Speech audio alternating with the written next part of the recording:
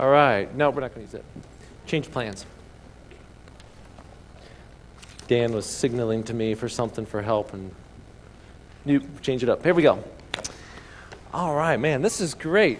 All right, boys and girls, I'm a walker talker, so I'm not going to sit down like some of the other teachers do, okay? So I can sort of move around here and sort of scope out who I've got to help me. Okay, because I'm going to need some help, okay? You tell me, have you ever had a job, a task, something so big, you're thinking, I can't do this by myself? Has anybody ever had something they had to do that says, I cannot do this by myself? What was that job that you had? Clean your room. Too big of a mess for you, right? So you needed some help. Good one. Oh boy, here it comes. And this one is?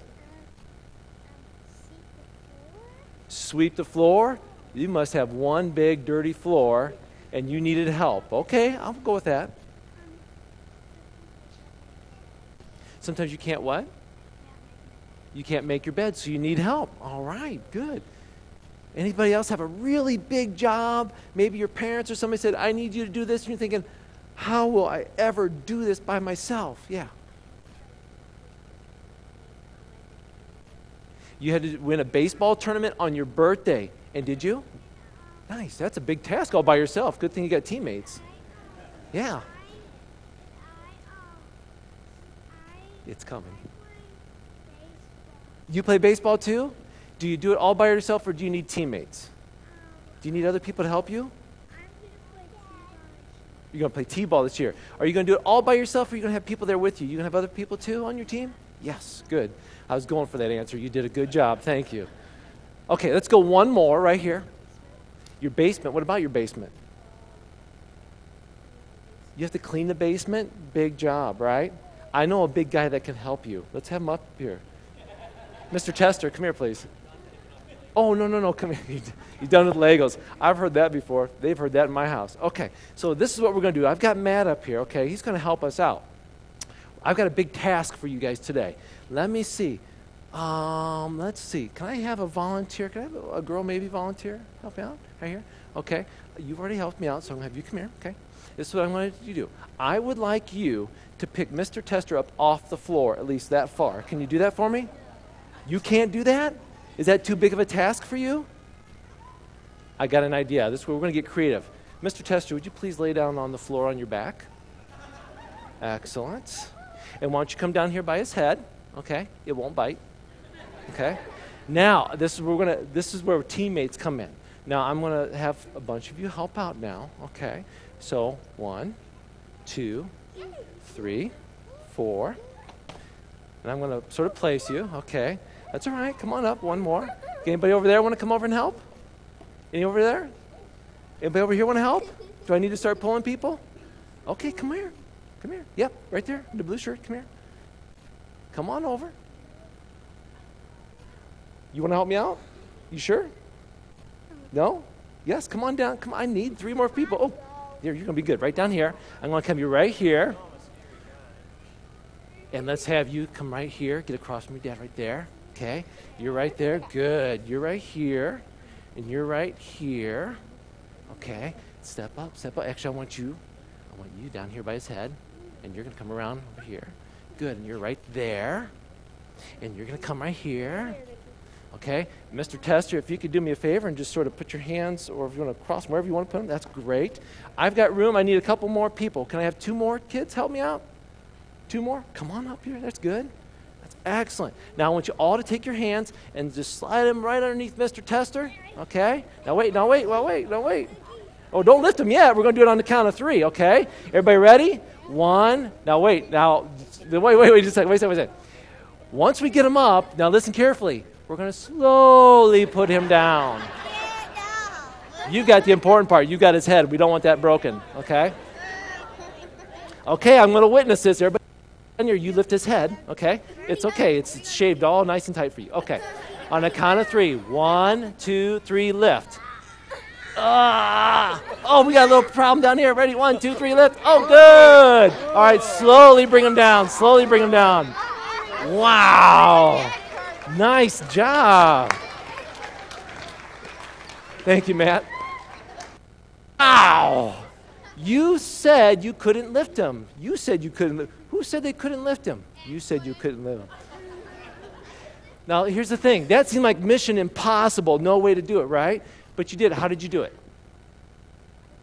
With help. Sometimes things seem so big, there's no way we can do it by ourselves. So that's where we sort of call our family in and our friends in and even people we don't know to accomplish a task that is way bigger than us. Boys and girls, God always wants to help us with big things. And sometimes we can't do it by ourselves. So this is what we do. We pray and we ask God, God, help me. I got a big thing coming up. Need your help. God is a great God who wants us to help. He is very, what we call, faithful in wanting to help. So boys and girls, look right here. So what we're going to do, we're going to pray. And you're going to go to your children's classes. And we're going to remember that God can help us with all kinds of big things, okay? So let's pray. Heavenly Father, thank you for helping us do big things. Because by ourselves, we just can't seem to do it, and sometimes it's scary. But I thank you that we have friends and family and people we don't even know that will come along. But more importantly, you are there to help us do big things. In the name we pray. Amen. Okay, you can go to your classes. Off they go. That was great. They did a great job. Matt, you got lifted up, man. We always talk about all it takes is one person to knock you down. It takes everybody else to lift you up, and we just saw it. So that was good. As they're heading back to their classes, I'm going to remind you that there should be a prayer sheet on the back wall back there. Where's Dan at? Oh, he's helping them back. Okay, we'll double check. There should be a prayer sheet over on the table to sign up for this Saturday's prayer event. Now, we've been doing these 24-hour prayer events. This one is just an all-day event. It doesn't matter to me what time. Oh, there you are, Sarah. Is it back there? You don't know? It's back there. Okay, good. All right. All we're asking you to do is sign up to pray sometime Saturday. Take 30 minutes sometime. Doesn't matter when. If you want to get up at 12:01 on Saturday morning and pray, or maybe before you go to bed at 12:01, maybe you pray for 30 minutes. Maybe you get up in the morning and pray. Maybe in the middle of the afternoon. Maybe at halftime of a ball game. You're sitting there going, oh, my team needs help.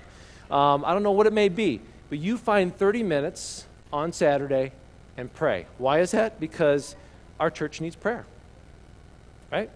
And with the vote coming up on Sunday, with the capital campaign moving forward, with our church, I believe we've drawn a line in the sand back on May 5th and said, we are a church that's going to stand up and we're going to share Christ more, we're going to love more, we're going to disciple more. We're doing all this, and I'm telling you right now, we got this big bullseye on the front of our chest and on the back that basically the devil says, no, you're not. And we're saying, yes, we are. And so we need to understand we need to pray for each other if we want to be obedient. So let's continue to pray. So this Saturday, again, we're just asking you as a church. And some of you are like, I don't need to sign up. I'm going to pray. Okay, I've played that game before. Thank you. Sign up, would you please? Okay. Why is that? Because I love knowing that the body of Christ is working together. I know you're going to pray, but I like looking at a piece of paper as a reminder because a lot of times our faith gets a little weak, and we're like, does anybody really care? Do you ever feel that way? Maybe on your birthday, nobody said happy birthday, but if everybody knew it was your birthday, what would they say? Happy birthday. Okay, it wasn't too difficult, okay? Merry Christmas? No. If people knew it was your birthday, they'd probably wish you happy birthday, but some days we just don't hear what we need to hear. So sometimes when I see something like a piece of paper that people signed up on, you know what that reminds me? Thank you, God, for an awesome church. Thank you that people are remaining faithful to you. It's a simple reminder I need to see sometimes. It's not just for my sake, it's for others as well. So make sure you take just a couple seconds when you're way out, sign up if you forgot, email me, text me, call me, say, hey, put me on that paper. We'll throw your name on it. Okay? We've already had a few of those. Turn in your Bibles. 1 Kings chapter 19. If you don't have a Bible, raise your hand. We will bring one to you. 1 Kings 19. It's in the Old Testament.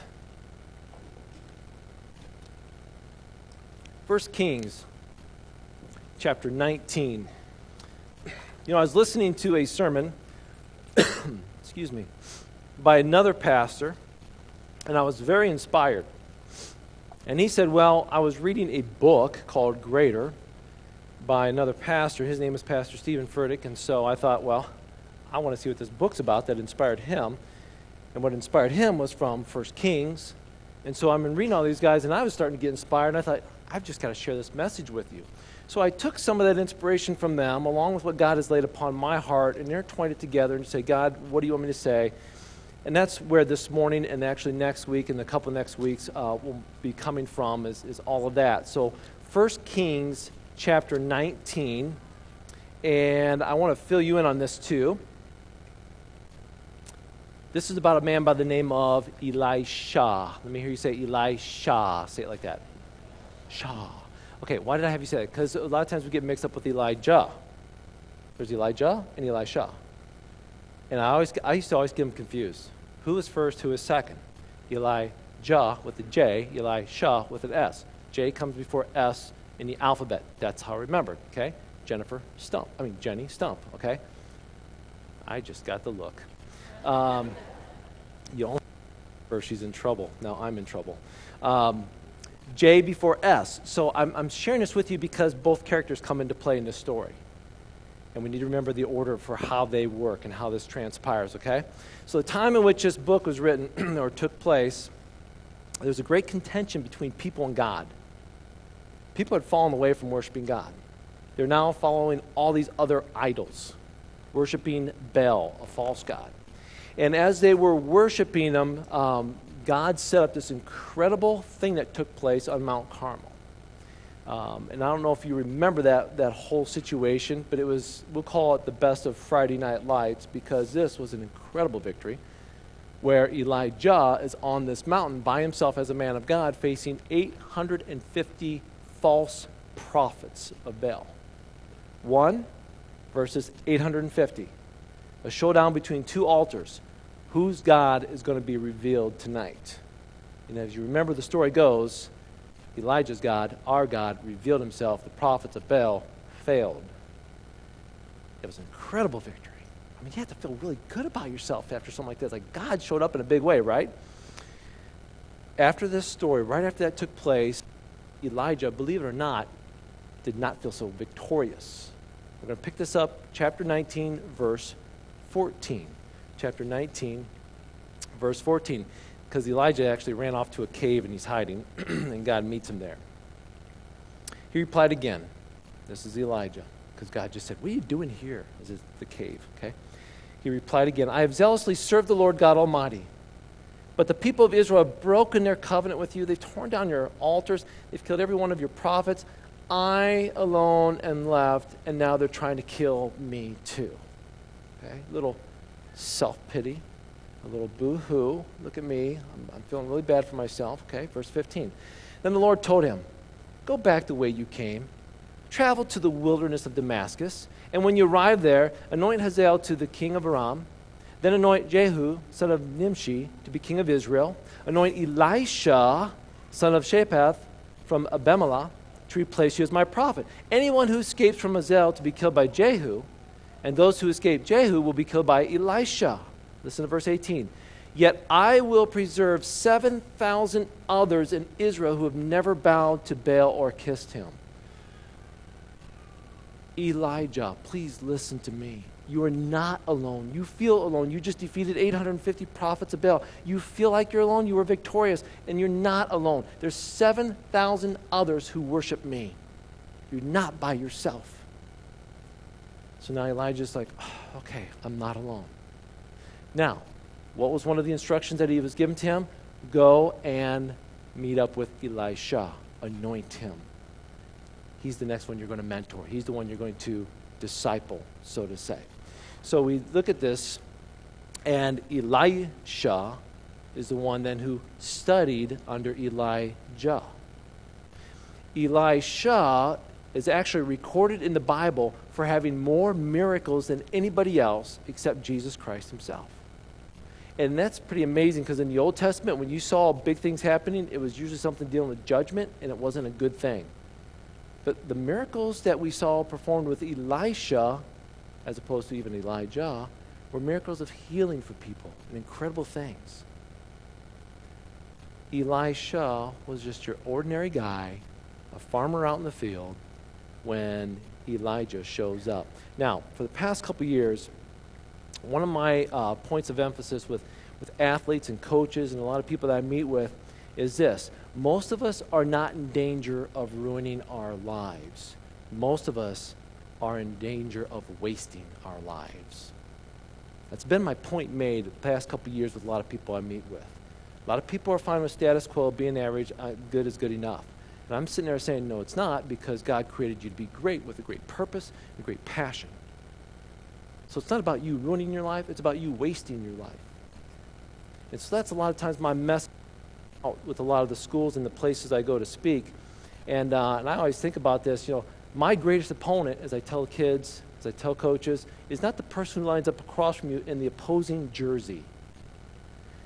Spouses, your greatest opponent is not your spouse. There's a few of us in this room that we went to a marriage conference together many years ago, and we've learned this. I already see Lisa smiling over there. And we've learned what? That, you want to say it?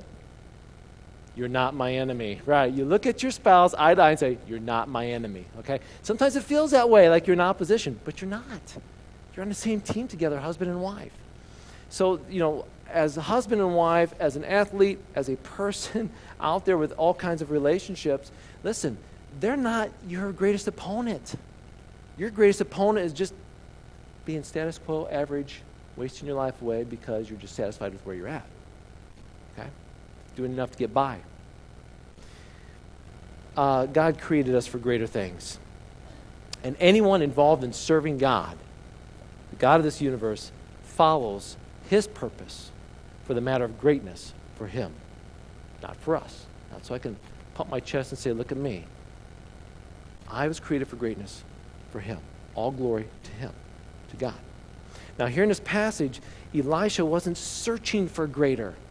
Elisha wasn't out there in the field saying, I want to do great things for God. You know what Elisha was doing? Elisha was plowing fields. Let's go on and let's read verse 19.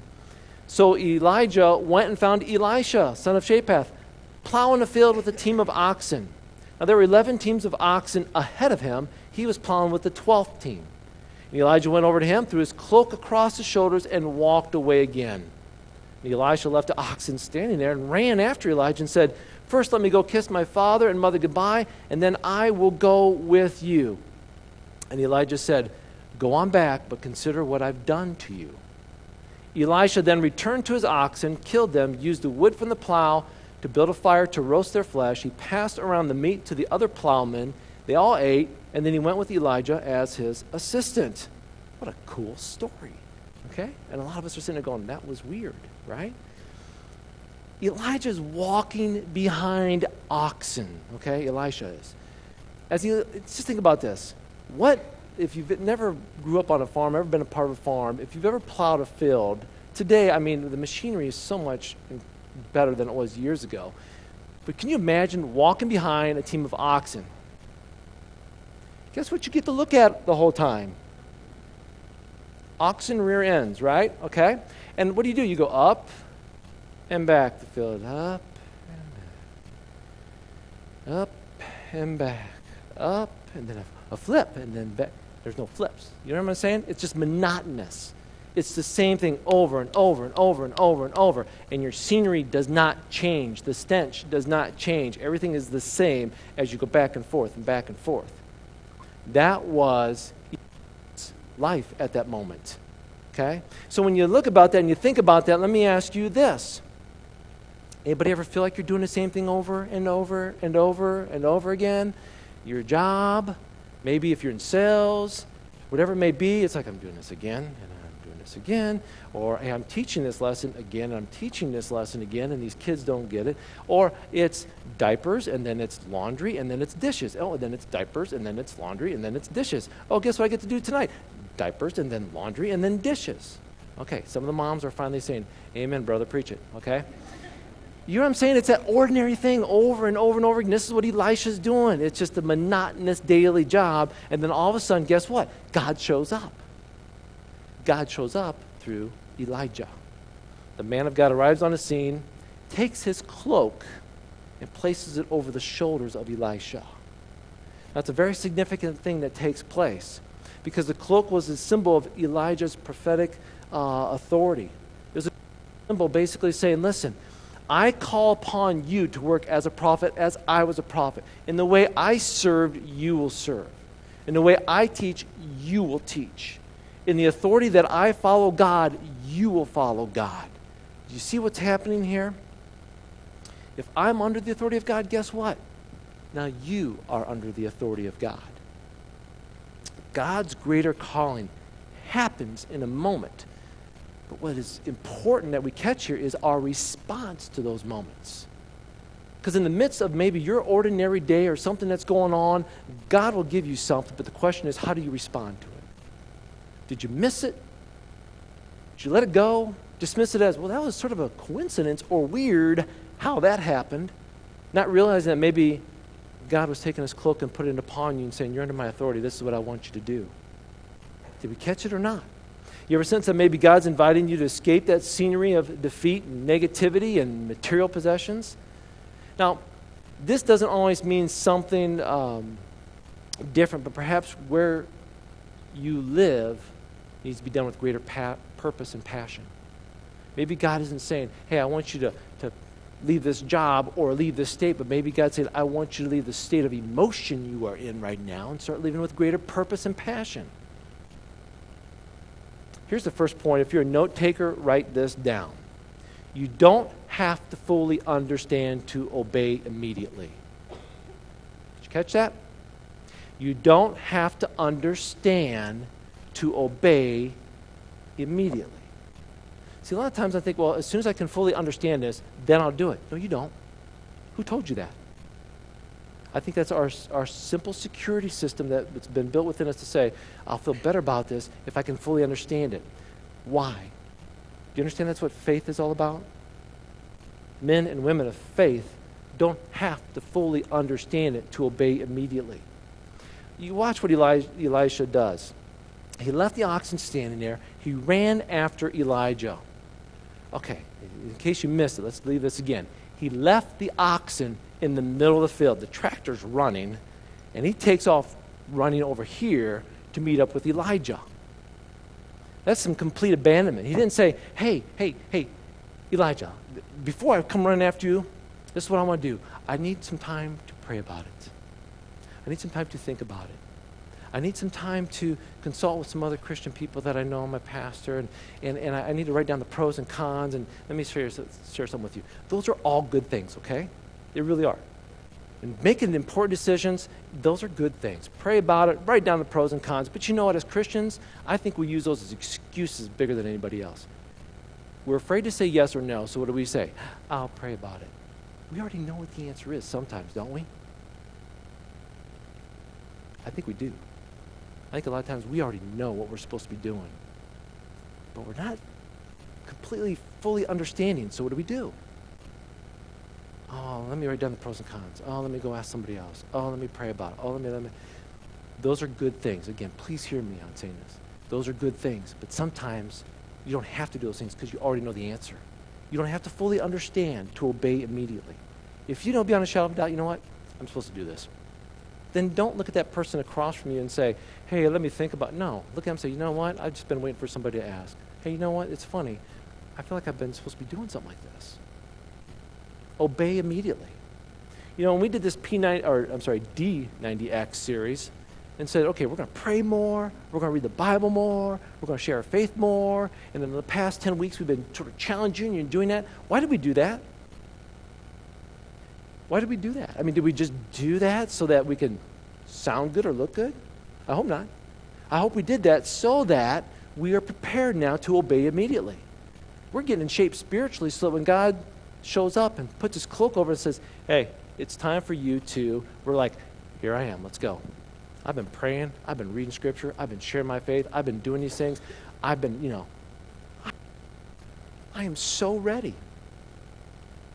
You don't have to understand fully to obey immediately. If God says commit, you commit. If God says you adopt, you adopt. If God says that relationship you have right now is very not good for you, then break up, If God says this is the way, then do it. In 2003, I sat in a church service in the back row, sitting there saying, what's that, God? You are done? And I came home that day from church and looked at Jenny sitting on the couch, and I said, it's time. And she goes, I know. And I'm thinking, this is weird. Wow. How did you know? Oh, God told me. I was just waiting for you to hear it from him. And it was at that point in time I resigned from my position as a youth pastor. Hey, 15 years at that church was awesome. It really was. A lot of great memories. Man, a lot of you were in the youth group there when I was a youth pastor. I have family. I could always depend on a paycheck. I had opportunity to see lives change for eternity. Why would I ever want to leave a church? Why would that be? It just doesn't make sense.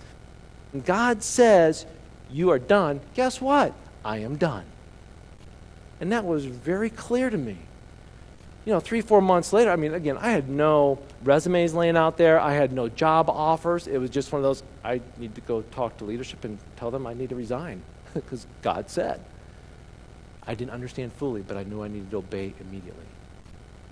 And I went and resigned, but asked them if I could stick around 6 months to see the seniors graduate. And they let me, and I appreciated that. But the next 3 or 4 months, then it was like, okay, God, you told me to jump out of the boat and follow. What do I do? So, 3 months down the road, I'm at a leadership conference at Willow Creek with the student leaders and adult leaders, and we're sitting around a table, sitting with a bunch of strangers I don't know. Before, it was really odd. At that point in time, I started to narrow down, okay, God, do you want me to work with Fellowship of Christian Athletes? Do you want me to be a youth pastor in Illinois? Do you want me to move up to a church plant that's just getting started in in Ann Arbor, Michigan? And all the Ohio State fans were saying, no. Okay, just kidding. All right, I had to throw that one in there just to make you chuckle a little, okay. Or am I supposed to go to Toledo Christian School and be a teacher and a coach there? Okay, God, the options are starting to fall out here, but I still had no clue. So I'm sitting around this table with these men, and one gentleman, I just met him at lunch. He goes, you know who you remind me of? And I said, I have no idea who I remind you of. He goes, you remind me of so-and-so. Oh, okay. Is he a good guy or what? Oh, yeah, great guy. He lives in Kansas City. He works for the Fellowship of Christian Athletes. You're just like him. I'm going, oh. He didn't know that I was leaving the church and that I had no idea where I was going and that FCA was probably one of those options for me. And I looked over at a buddy that was sitting there with me, and he looked at me and goes, ooh, like, how did he know? I don't know. And then the next thing, we're sitting in this big auditorium, and the pastor who's speaking says, he just started preaching from God's word, and I'm just sitting there, and it just hit me. And God had laid upon my heart, who has impacted you? And I thought about this hard. Who's made the biggest impact in my life? Probably my dad. And then they said, okay, who's impacted you? Now, who are you going to impact, and how will that person create a ripple effect, and then another ripple effect, and affect them, and so forth and so on. And he said, take a 3x5 and write down a circle, and then another circle, and just let God speak to you on what it is. And it was so clear to me. I believe God wants me, first of all, to be an impact on my family, and then those in Wauseon, and then the next outer ring was Fulton County. And I feel God wants me to ripple, but I don't know how or what. A few months later, I'm hired to work with the Fellowship of Christian Athletes to come in Fulton, Henry, Williams, Defiance, and Paulding counties to work with how many schools? Only 3 schools have FCA.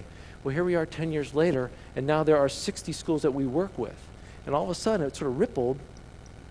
I just saw the ripple effect take off. And it was sort of like, now 10 years later, oh, it all makes sense. When God said, you are done, now I'm sitting there and saying, I get it. You know what, 2 years from now, I hope I can raise my hand and say, oh, why did True North do this? I get it. 10 years from now, I get it, okay? But right now, I don't have to understand fully to obey immediately. Everybody understand that? Okay, now here's the second thing. Let's look at this next part, verse 21, because this is really strange. Elisha then returned to the oxen, and he killed them. He used the wood from the plow to build a fire to roast their flesh. And he passed around the meat to the other plowmen, and they ate. And then he went with Elijah as his assistant. So basically, he killed the cow and burnt the plow. Okay? Repeat after me. Kill the cow, burn the plow. That's a great bumper sticker, isn't it? Okay. Nobody would have any idea what that means. You know, he took his team of oxen. That was like his tractors. That was his livelihood. And he cut them up. And he took his plow and burned it up so that he could have a feast and feed all of his buddies and his family. Wow. His livelihood, his resources. You talk about letting go of the past and moving forward, he just showed us. Kill the cow, burn the plow. Are you crazy? You know what a lot of us would have done? I would have done this, no doubt about it. maybe I wouldn't have, but I'm going to assume, knowing my nature of who I am, I would have kept the plow, kept the oxen, thinking if this doesn't work with Elijah, I can come back to it. Or maybe I ought to keep the plow and the cows, the oxen, just in case that can help me with Elijah. That's extra resources in my pocket that I could carry around with me. Elisha said, no, you know what? If I'm going to obey you right now immediately, it's time for me to cut ties with what I'm doing and make sure that I have no reason to turn back. I think it's so easy for us to say, I want to obey God, but we always have that opportunity to come back to him, right? If you remember when Jesus was in the boat with Peter and his fishing buddies, you remember what happened the first time they met him? They push off from the shore. They get out in the water. And right away after Jesus gets done teaching, he says, hey, let's go fishing now. And Peter's like, hey, rabbi, teacher, we're fishermen, seasoned fishermen. This is our occupation, our job. You are a carpenter. You're actually a great teacher, and you want to fish. This is not the time of the day, but because you said we will, so they went out. And then Jesus said, cast your nets over here. And then I'm sure they're sitting there going, oh, that's not a good spot. The fishing spot is over here. But because you said so, we will. And they cast their nets into the water. And what happened? The greatest fishing story in history happened. As they tried to lift the nets out, they couldn't lift the nets out of the water because there's so much fish in there. They had to call on all the other boats to try to get those nets up and those fish up to get them to shore. It was so heavy. Their nets were breaking. Their boats were sinking. The greatest thing that ever happened. And then they get to the shore, and what happens? Jesus says, come, be my followers, right? I'll make you fishers of men. And what did they do? They left their nets and immediately followed him.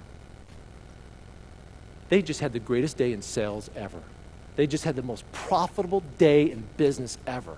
Nothing can top what just took place for them in their lives as a business, in their personal lives. And what did they do? They abandoned it all and followed Jesus. Of all times, I would think that's the best time to stay in business, when it became so profitable for them.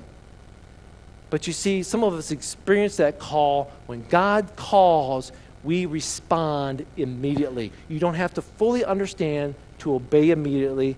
And then the second thing, I'm learning out of this, when this took place, is that sometimes God loves to use those people who hold on to things the least. You want to use by God?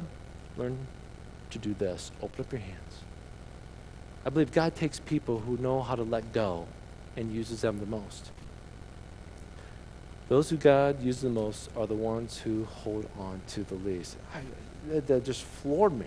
Here's Elisha accepting God's call, invitation to a greater life, leaving nothing for himself to go back to. Can't go back to that, can he?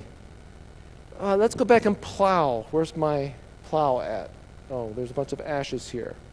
Well, where's my oxen at? And these guys got toothpicks picking meat out of their teeth. Your what? Your oxen?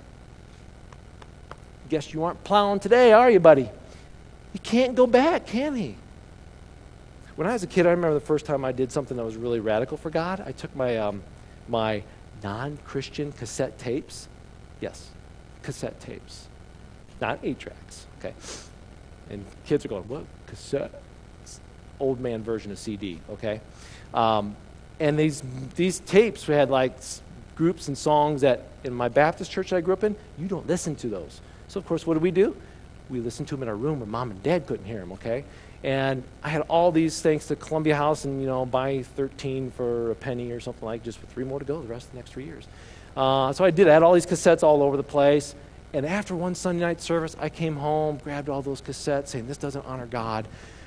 Took them to the burn barrel, threw them in there and saying, what was I doing listening to that music, I probably did that like twice, because then a few years later, it's like, what's wrong with that music? I like a little bit of this. And 1992, I'll never forget the fall of 1992. I went with a youth group to this conference. We listened to this gentleman talk about music. And he helped me understand a few things that it's like, the beat doesn't affect me. It's just whatever. What I discovered was that every time I pulled money out of my pocket to buy a cassette tape, a CD, or whatever, guess where that money goes? To the person who sang the songs, right? So if that person is a drug addict, a child molester, or they're putting pornographic songs out there just filtering into the ears of our kids and ourselves, guess what I'm supporting? Hey, why don't you go make another song? Hey, why don't you go write another song?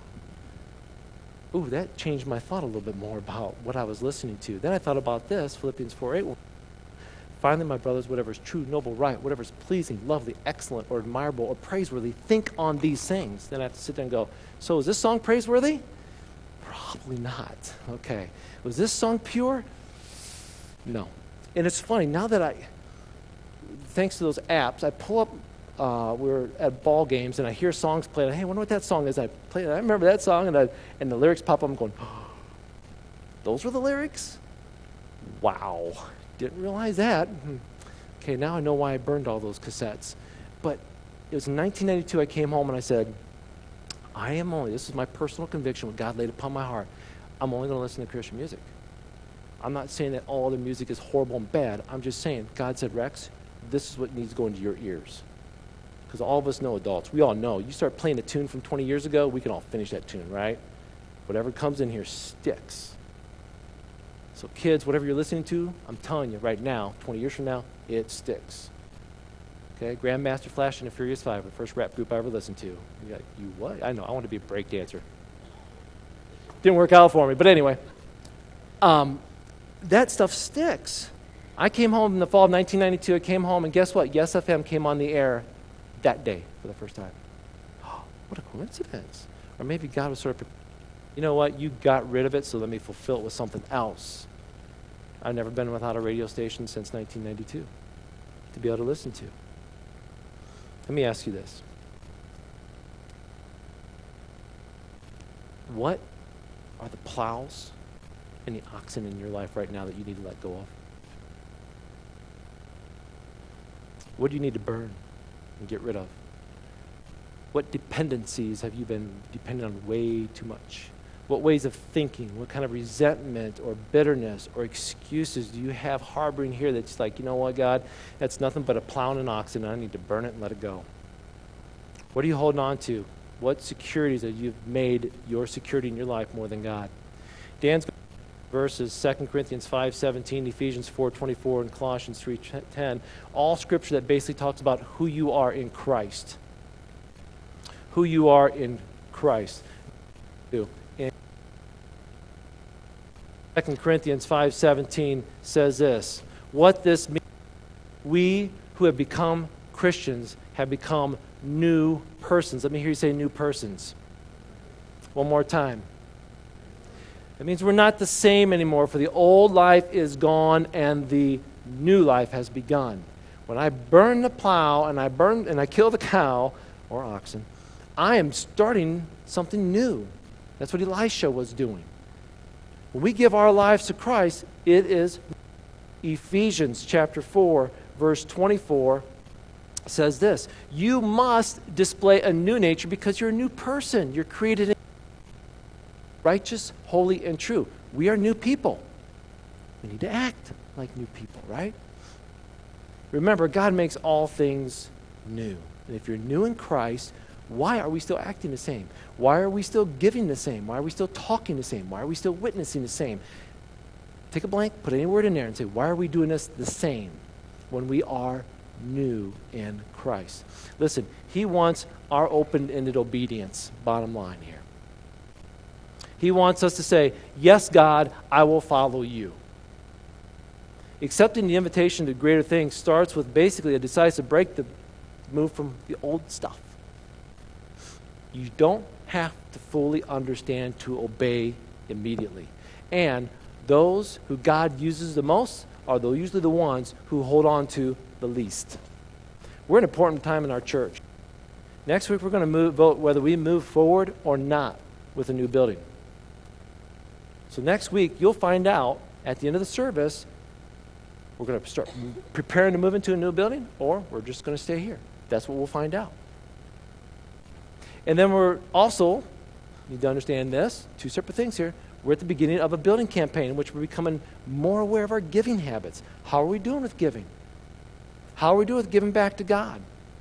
How am I, your pastor, going to apply these two principles to what is approaching us in the next couple weeks? Let me say this. I don't have to fully understand to obey immediately, okay? The second question I have to ask myself is, how can I hold on to less? I know as a pastor, I need to make sure this is clear from the pulpit, what God's laid upon my heart for vision awareness, for the capital campaign. Tom Murphy said, Rex, you've got to make sure that you preach it from the pulpit and you share where everybody understands your story. So I want to share with you my story as we wrap this up. Worship team, I'm going to ask you to go ahead and come forward while I'm sharing my story here. Because see, my faith story is real simple. I mean, it's so simple. Okay, you all know, basically from what I've shared before, I grew up in a Christian home. My grandfather was a pastor for 60 years. My dad was a deacon, elder, all that kind of stuff. We grew up in the church. We went to church Sunday morning, Sunday night, Wednesday night, missionary conferences. Whenever the doors were open, we were there. Jesus basically at a young age, because my brother told me I was going to burn and go to hell when I was 7 years old. And remember that story. I'll never forget that story. I prayed with my mom that night. Prayed for my brother that night. No, I'm just kidding. But as I got older and I got into 8th grade, I went to a camp. And at camp, I started being questioning these things. How do you love God? My life really started changing as I started throughout stages of my life understanding what salvation meant, what it meant to be a believer in Jesus Christ. So I always grew up amongst all that. And so I have no, I was in 13 years old, I was in a gang. I was stabbed 3 times. When I was 19, I was smoking pot every day. And I'm sorry, where was I? Yeah. Okay. I don't have that kind of testimony. You've seen those testimonies. You've seen people that were so far away from God. They had a lifestyle that you sit there going, I can't relate to that. I would say that'd be me. Okay? Then you got people at the other end of the spectrum, like, I grew up in the church. That's all I knew was the church. Okay? That's me. But you see the wide spectrum here, but God reaches everybody at a different place in their life and brings them to Him. Mine was a simple story. So here's the deal. Looking at the building proposal, I'm looking at the capital campaign, and I'm saying this. It's not about me. It's about the future generations. Okay? I see where we are, and I'm basically saying, I'm here every Sunday setting up chairs. As I set up a chair, praying for you all. I don't know who's going to sit in those chairs that I set up, but this is what I do every Sunday, right? Setup teams come, set up, worship team practice, prepares. There's a lot of activity going on in our buildings. Sunday night, tonight, there's going to be close to 70 people in the ministry center for the junior and senior high.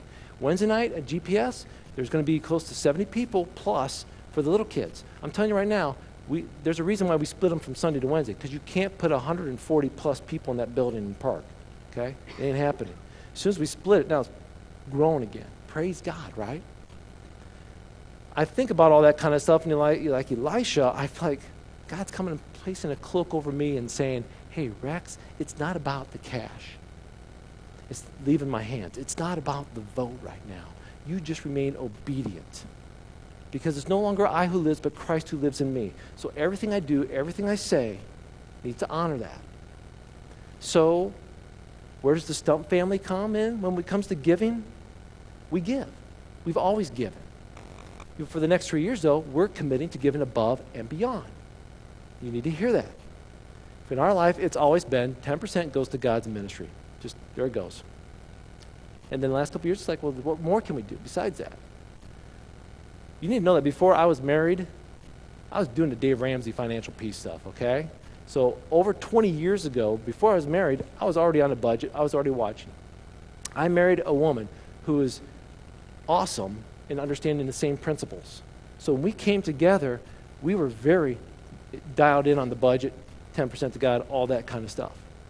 So it's not like, dude, I never gave. I'm not that wide end of the spectrum. I'm down here saying, this is the way it always was for me. It's no different. So, thank you, God, for blessing me with a job. Thank you, God, for blessing me with a family. Thank you, God, for blessing me in so many ways.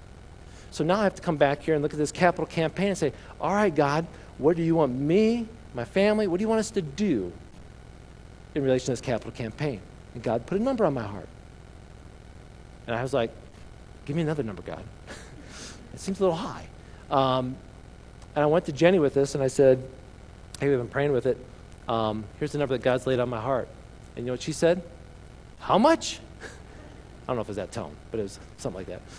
The next morning, she'd already went through the budget and said, now, if we're going to do this, this means X amount of dollars comes out of our budget. We're going to have to start cutting all over the place. I said, I know. kill the cow, burn the plow. We'll figure out how to give up more, because that may mean vacation money, Christmas money. That may mean deep swallow, coffee money. No, I'm just kidding. Seriously, look through the life and say, what do I sacrifice, okay? And then the other thing is, what more can I do? There's opportunities as a pastor. Sometime when I go somewhere, they'll give me an honorarium. There you go. Maybe you're going to started a recycling program. Well, let's just start going around picking up cans everywhere to recycle. Why not? Selling off possessions, as you talked about. There's multiple ways. So trust me, when I say that our eyes are opening to how we are blessed as a family, they're getting opened right now. The last 2 weeks, they've been getting opened.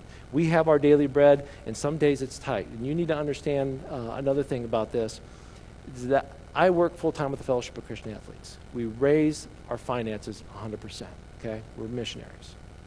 So I'm going out raising support to support what we do with FCA. If we don't raise enough money, our office shuts down. I don't get a paycheck. Thank God that this church has supported me, okay?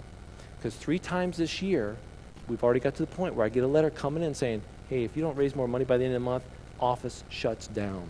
No questions asked, okay? Praise God that within the next week or two, out of the blue, thank you God, a check comes in to support the ministry. Wow. So you need to hear that, because here's how I think. I'm like a squirrel sometimes saying, winter's coming, store up the nuts. You know what I'm saying?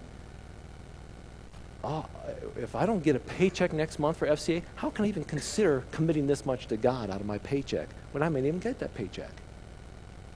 But you know what? Burning the plow, killing the cow. God wants me to do this. God's been so faithful in providing our daily bread.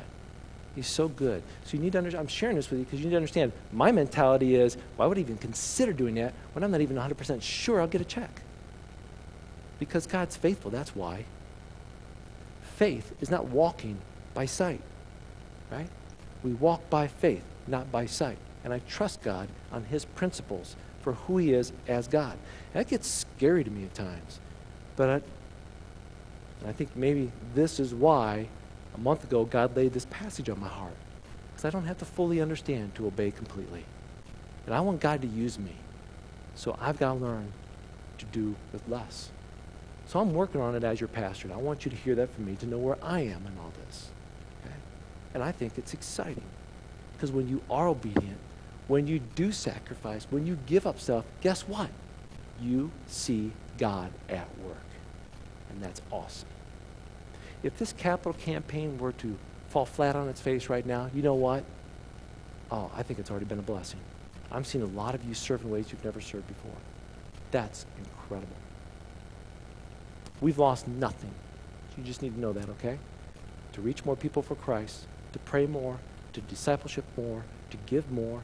Ask me what we've lost. Nothing. We've gained so much as a church. We are very blessed. That's why it's a blessing to stand up here every Sunday and be a part of this, to share with you the challenges that God gives me to pass on to you. So my church family, we don't have to understand fully to obey immediately. Let God start working in your heart to understand, you know what? Learn to hold on to less. It's not about us. It's all about him. And you've seen it happen in your life. Let's see it happen in the lives of others. Amen? Would you stand, please, and we'll pray.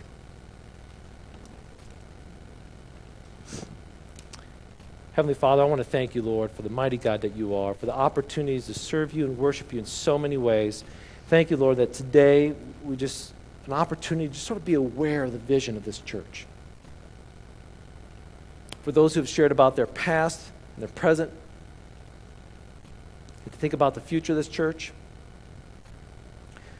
Lord, the thing is, we cannot see into the future. We don't have a 5-year plan. That's okay, because neither did Elisha. All he knew was in that moment, he needed to be obedient. So he let go of the things that were going to keep him from staying where he was. And God, there's some things going on in our lives right now that have kept us from moving forward in our faith. Not just financially, not just about a building, not just about a capital campaign, But Lord, maybe there's somebody in this room this morning that's like, I have not been able to be at peace because I've been so full of worry and I just can't let go. Maybe somebody's got a plow in front of them today that has worry written all over it, or fear written all over it, or resentment written all over it, anger written all over it. Lord, it's time to burn those plows, to surrender that to you, to walk forward with you as a church. So Lord, as we sing this song to you, Lord, let our hearts be opened up. Confess to you, seek to you, sing to you. Lord, deal with us as we worship in this song. In thy name we pray. Amen.